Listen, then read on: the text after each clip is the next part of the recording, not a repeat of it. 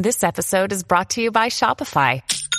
Forget the frustration of picking commerce platforms when you switch your business to Shopify, the global commerce platform that supercharges your selling wherever you sell. With Shopify, you'll harness the same intuitive features, trusted apps, and powerful analytics used by the world's leading brands. Sign up today for your $1 per month trial period at shopify.com/tech, all lowercase. That's shopify.com/tech.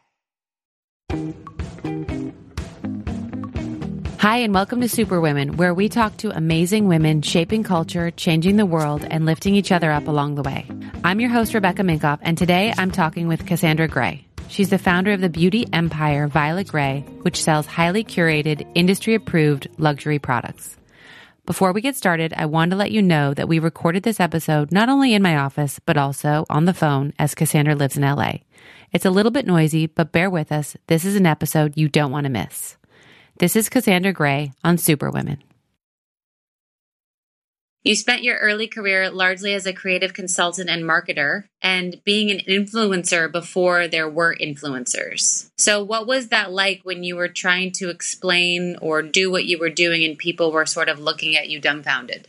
Well, I never really the beginning of my work life a career because it wasn't that methodical. So it was more about just like something I innately understood. And I don't know, I definitely read a lot and studied, human behavior and, was really always looking at everything as a sort of art or branded element. So if I saw a street sign or, any kind of typography or visual or, anything, I would sort of think about how that was, what story that was telling or what emotional connectivity.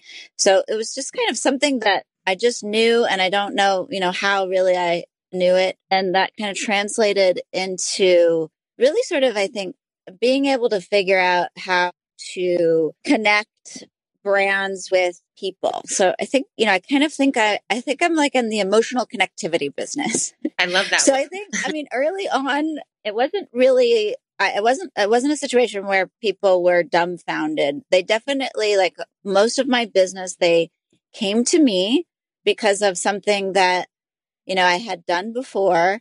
And I think it was sort of along the lines of, she's really connected and sort of knows how to, make noise or help us to strengthen relationships. And maybe they saw that with another project I was working on. And that's really how it happened. And then, I think maybe the dumbfounded stuff was more about like, well, so what can you do for us? And then I would create these proposals that, were mostly about really event marketing, like mostly about creating experiences that would help brands to connect with people. So yeah, I think I kind of at the time sort of thought about it. Like, I think people characterized me as PR, like non-traditional PR. Yeah. But I think that you doing experimental early, obviously now it's the buzzword. I think, when you launched Violet Grey in 2013, even that has an experience component to it. So did you take all the experiences you sort of shaped for other people, and have you taken any of those into how you launched Violet Grey or how you will evolve it? Yeah, no, definitely. I think I'm always learning. I always feel like I don't really know anything, and I try to take the best things that everyone's doing like throughout history and that I'm attracted to and thinking and learning from that. So I think, this notion that sort of there aren't a lot of original ideas or, ideas sort of come from everything that we're exposed to. I often have these ideas that I think are like so novel and incredible. And then, I see like three other people sort of executing on a similar idea. And, and then I think, oh, right, because we're all sort of exposed to similar things. Yeah.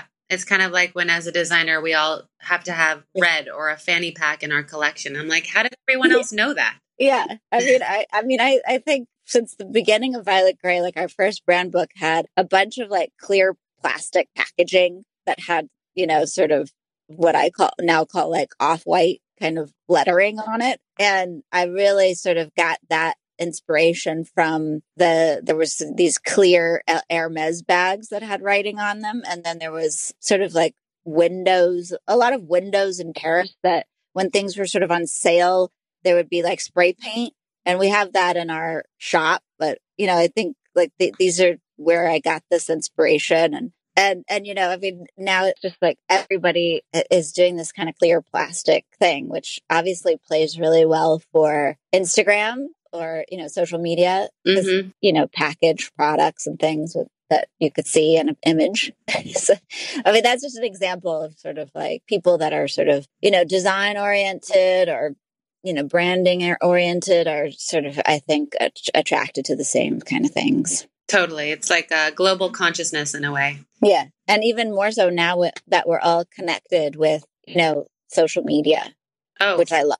For sure. I mean, everyone's seeing the same stuff. Do you feel like that's led to some unexpected challenges or triumphs by kind of being all connected? Well, I mean, for me and sort of what gets me excited or drives me, I mean, social media is just like, I feel like it was like invented for me because I love influencing people through art or, the human behavior that is influenced by art and being able to quickly distribute said art or emotional connectivity and be able to sort of target very specific groups and see, a result from that instantly. I mean, I think it's just so cool and so much fun as a marketer. I mean, it's really like built for marketing.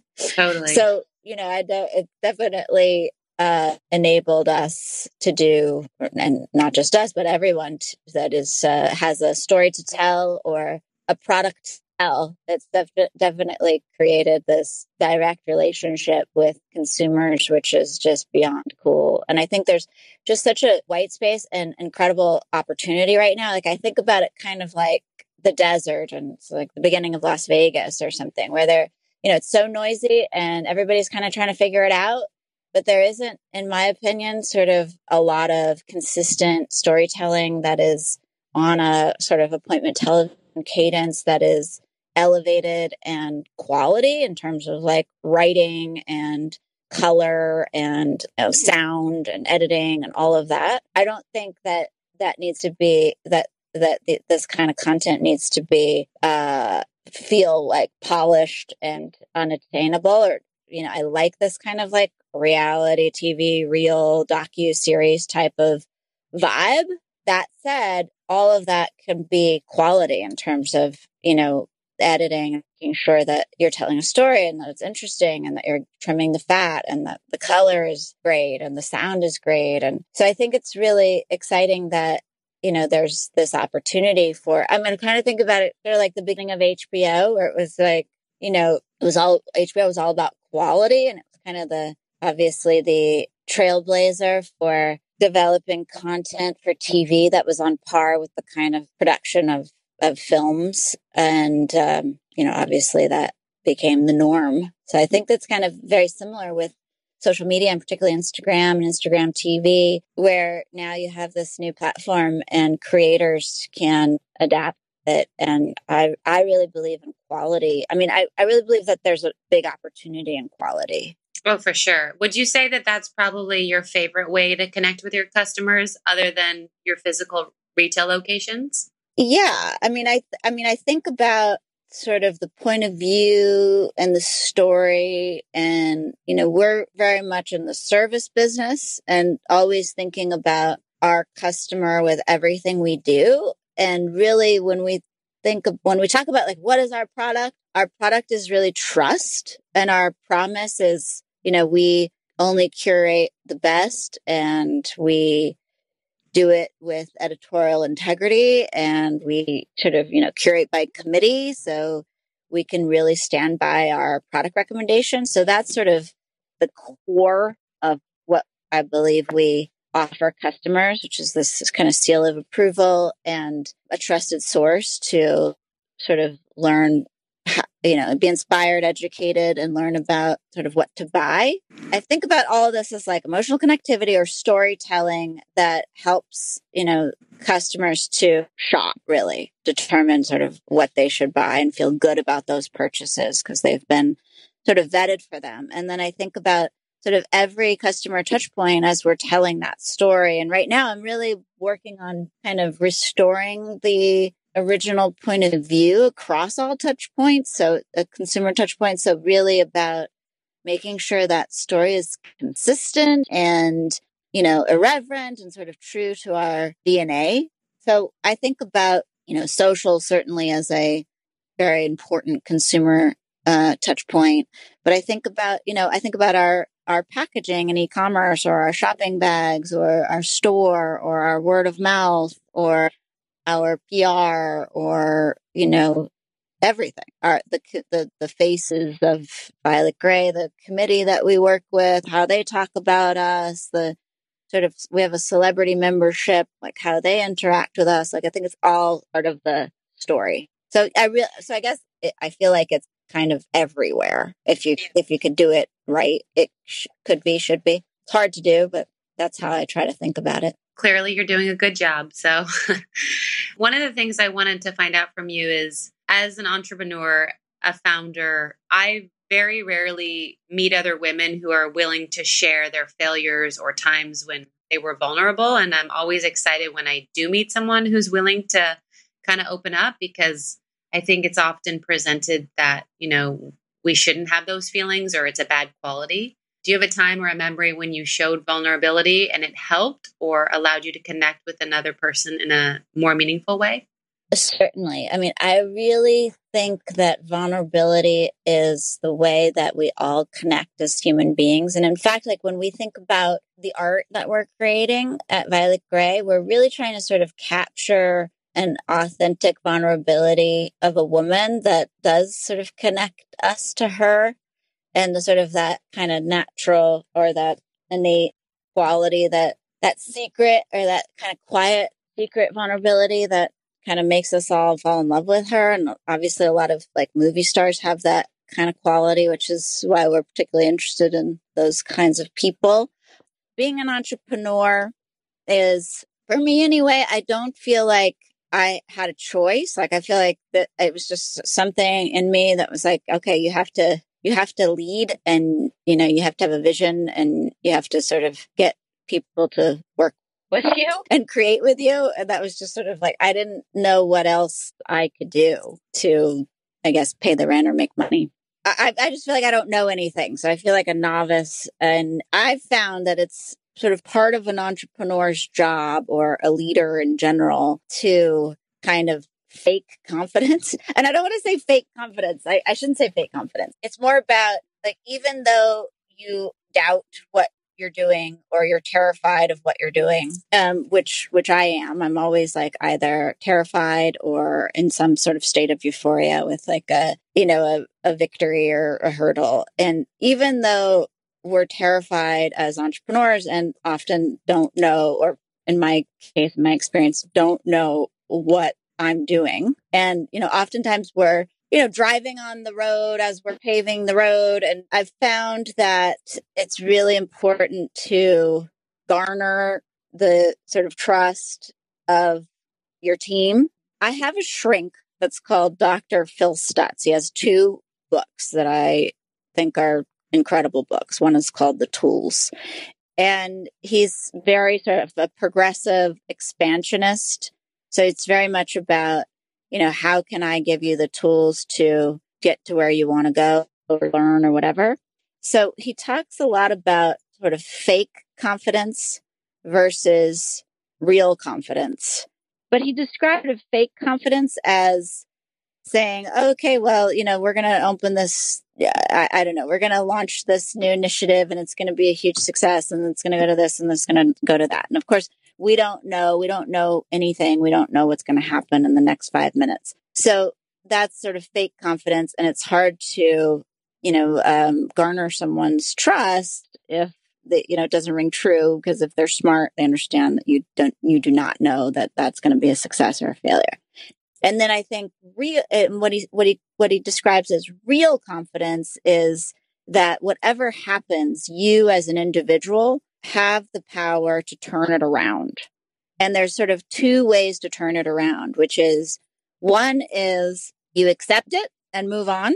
So accept the sort of failure and move on, or accept the situation and move forward and get through it, or, actually sort of turn it around, meaning figure out a strategy that's going to get you through the hurdle. And I think both can be really good strategies. Either way, it's just like you have to move forward. And I think that's so much about, like, you have to, like, it's just like that simple idea of putting one foot in front of the other versus like stepping to the side or stepping backwards. Yeah. I like to say that in all scenarios except dating, no is just the beginning of yes. Yes.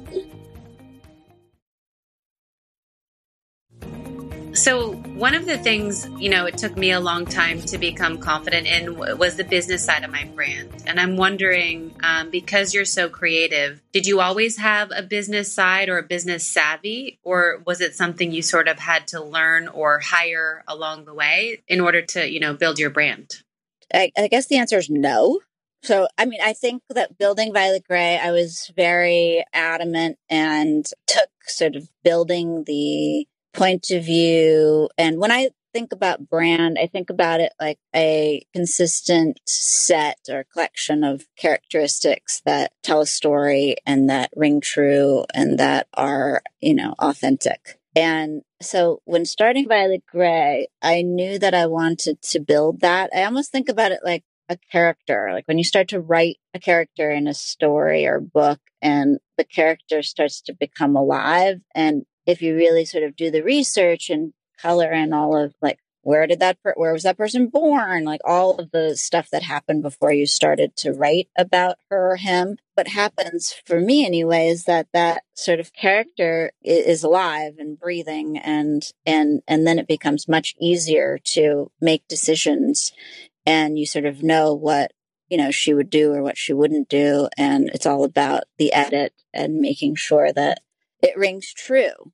So that was like what I really wanted to do because I felt like then you have this incredible relationship with this character or this, for me, like Violet Grey is like an attitude that trying to tell the story of and inspire people. So yeah, I was kind of just like hell bent on this idea of like, okay, we're going to create a really strong brand and point of view and tell a story and do it really well and with the intention of connecting with customers and garnering their trust. And then I think that can be monetized in lots of ways. So that was sort of the way that I thought about building a business early on. And, did it take me a long time like you? Definitely. Would it have been easier maybe if we were focused on revenue from day one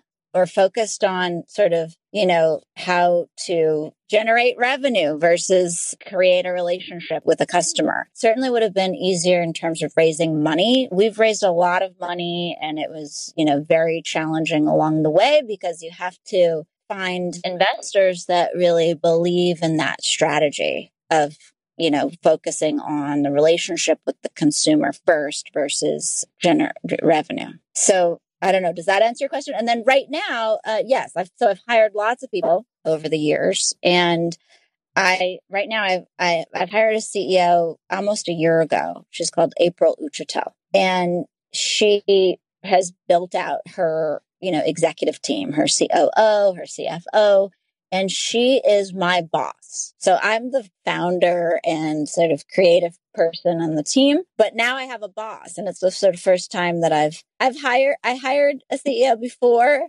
but I didn't ever really let them be my boss, which was a mistake, huge mistake. And so now I have this boss, and she, busts my balls regularly. So we have this kind of, healthy conflict because I'm going to defend the vision and the point of view and the art and the sort of magic of what we do till the end of time. And she is thinking about, okay, how does that translate into a business? I love that. I think that's so important. And I think it's so great that you're letting yourself have a boss. We just hired a few female executives, and I decided to unknow everything I thought I knew and let them teach me. So that's great. Which is like very hard as an entrepreneur because it's very hard. I always feel like I've never wanted to be a product of my environment. I've always wanted my environment to be a product of me, which is a Whitey Bulger quote, who's a gangster. But like this idea, so I always have this idea and I have an ego about it. So I'm always thinking, oh, okay, well, I have to direct this movie around me because like that's just who I am and that's what I was here to do and blah, blah, blah. And, I think bringing people in to sort of help you create that environment is really challenging. However, for me, it's been life-changing. Yeah. And this woman is just so smart and really thinking differently than I am, which really complements the process. And I'm just so grateful that she's so passionate and also paranoid, which is, what I used to be I'm still passionate but I'm a lot less paranoid because I am not the sort of first time founder CEO anymore. So I don't have to, wake up in a cold sweat on Sunday morning thinking about, how I have to restructure the finance department or something, Totally. I like to think about it like magic and mechanics, and you need both for a business to work. And she's like, took most of the mechanics off of my plate, and I trust her to handle it. And certainly it's just been incredible for me for the first time in the trajectory of building Violet Grey. That's incredible. I know her and I love her. I used to, when she lived here, we would see each other and I would want to suck knowledge from her like a sponge. I love her. Yeah. I also hate her. But that's good. It's good to have that healthy conflict, I don't hate her, but she really is tough in the best way. Totally. So I'm just adjusting to that, which is pretty cool. I'm definitely learning a lot from this relationship. So one thing I want to ask you is something about yourself that people would be surprised to know. In the beauty space, for me, when I thought I could do my own glycolic peels, I'll never forget when I probably did one that was too much and then tried to cover up my patchy skin with foundation, which stained my face orange for a few days. Do you have anything that you've done or people would be surprised to know? It doesn't have to be in beauty. It just, I thought I'd share my beauty faux pas with you. I don't know if people would be surprised. I'm pretty severely dyslexic. I'm terrible speller and pretty bad at math. And I sort of blame that on dyslexia, although it's probably just because I didn't study math in school. So I feel, I think it's surprising to know that like there's certain areas of knowledge that I feel like a child. I guess it goes back to vulnerable. I'm vulnerable about it. And, I think I often think about sort of going back to school or going into, I don't know, I feel like there must be some great internet programs now where I could potentially learn how to spell better. I'm like a celebrity in the beauty industry, right? So people that are in the beauty industry or getting into the beauty industry are interested in me. And this is like so amazing. And so they know lots of things about me. And so when I meet them, 9 times out of 10, they're so surprised that I am nice and vulnerable. And I always hate it when people are surprised that you're nice, right? It's kind of like, wait, why aren't there more nice people? Yeah. Are surprised that you're sort of like real or actually genuinely are interested in people. Yeah, totally. So this is another reason why I think social media is so good. It's like you can just be like, hey, this is who I am. And it's like I'm so desperate to be likable. I totally hear you. So I wanted to get from you before we end, I really want people to come away from listening to this inspired and hopefully taking away some advice of something that helped you or what you think could help our listeners. So if you had a piece of advice to share, I would love that. I think probably the best advice that I have that was given to me by multiple people as it relates to building a company, but also just in life, is to fail fast. So I think there's I often think about, again, this is sort of my ego in terms of or even like an addiction to having an idea and making it a reality is so fun and addictive for me, or I think sort of people like me.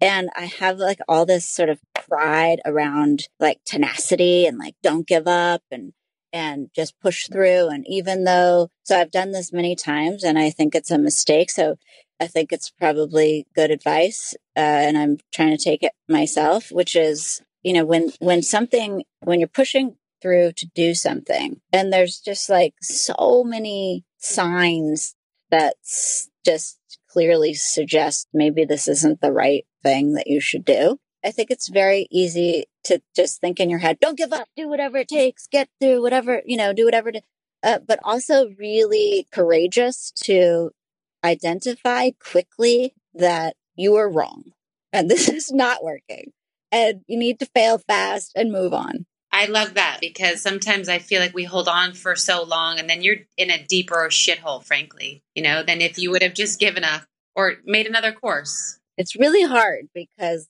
you know, there are things that you really saw that were in the future and nobody believed you and you're constantly, you know, defending your vision and, you know, you don't care that no one believes what you're talking about. You just keep going. And then, you know, it comes to fruition and everybody's like, wow, you really knew what you were doing. So that has happened to me a few times, which that sort of creeps in as I'm doing something. So it's really about figuring out, you know, do you really believe in this? Or is it like you've decided this is something that is a good idea, but you're learning that it's not a good idea and you can't accept that it's not a good idea because it was your idea? Right.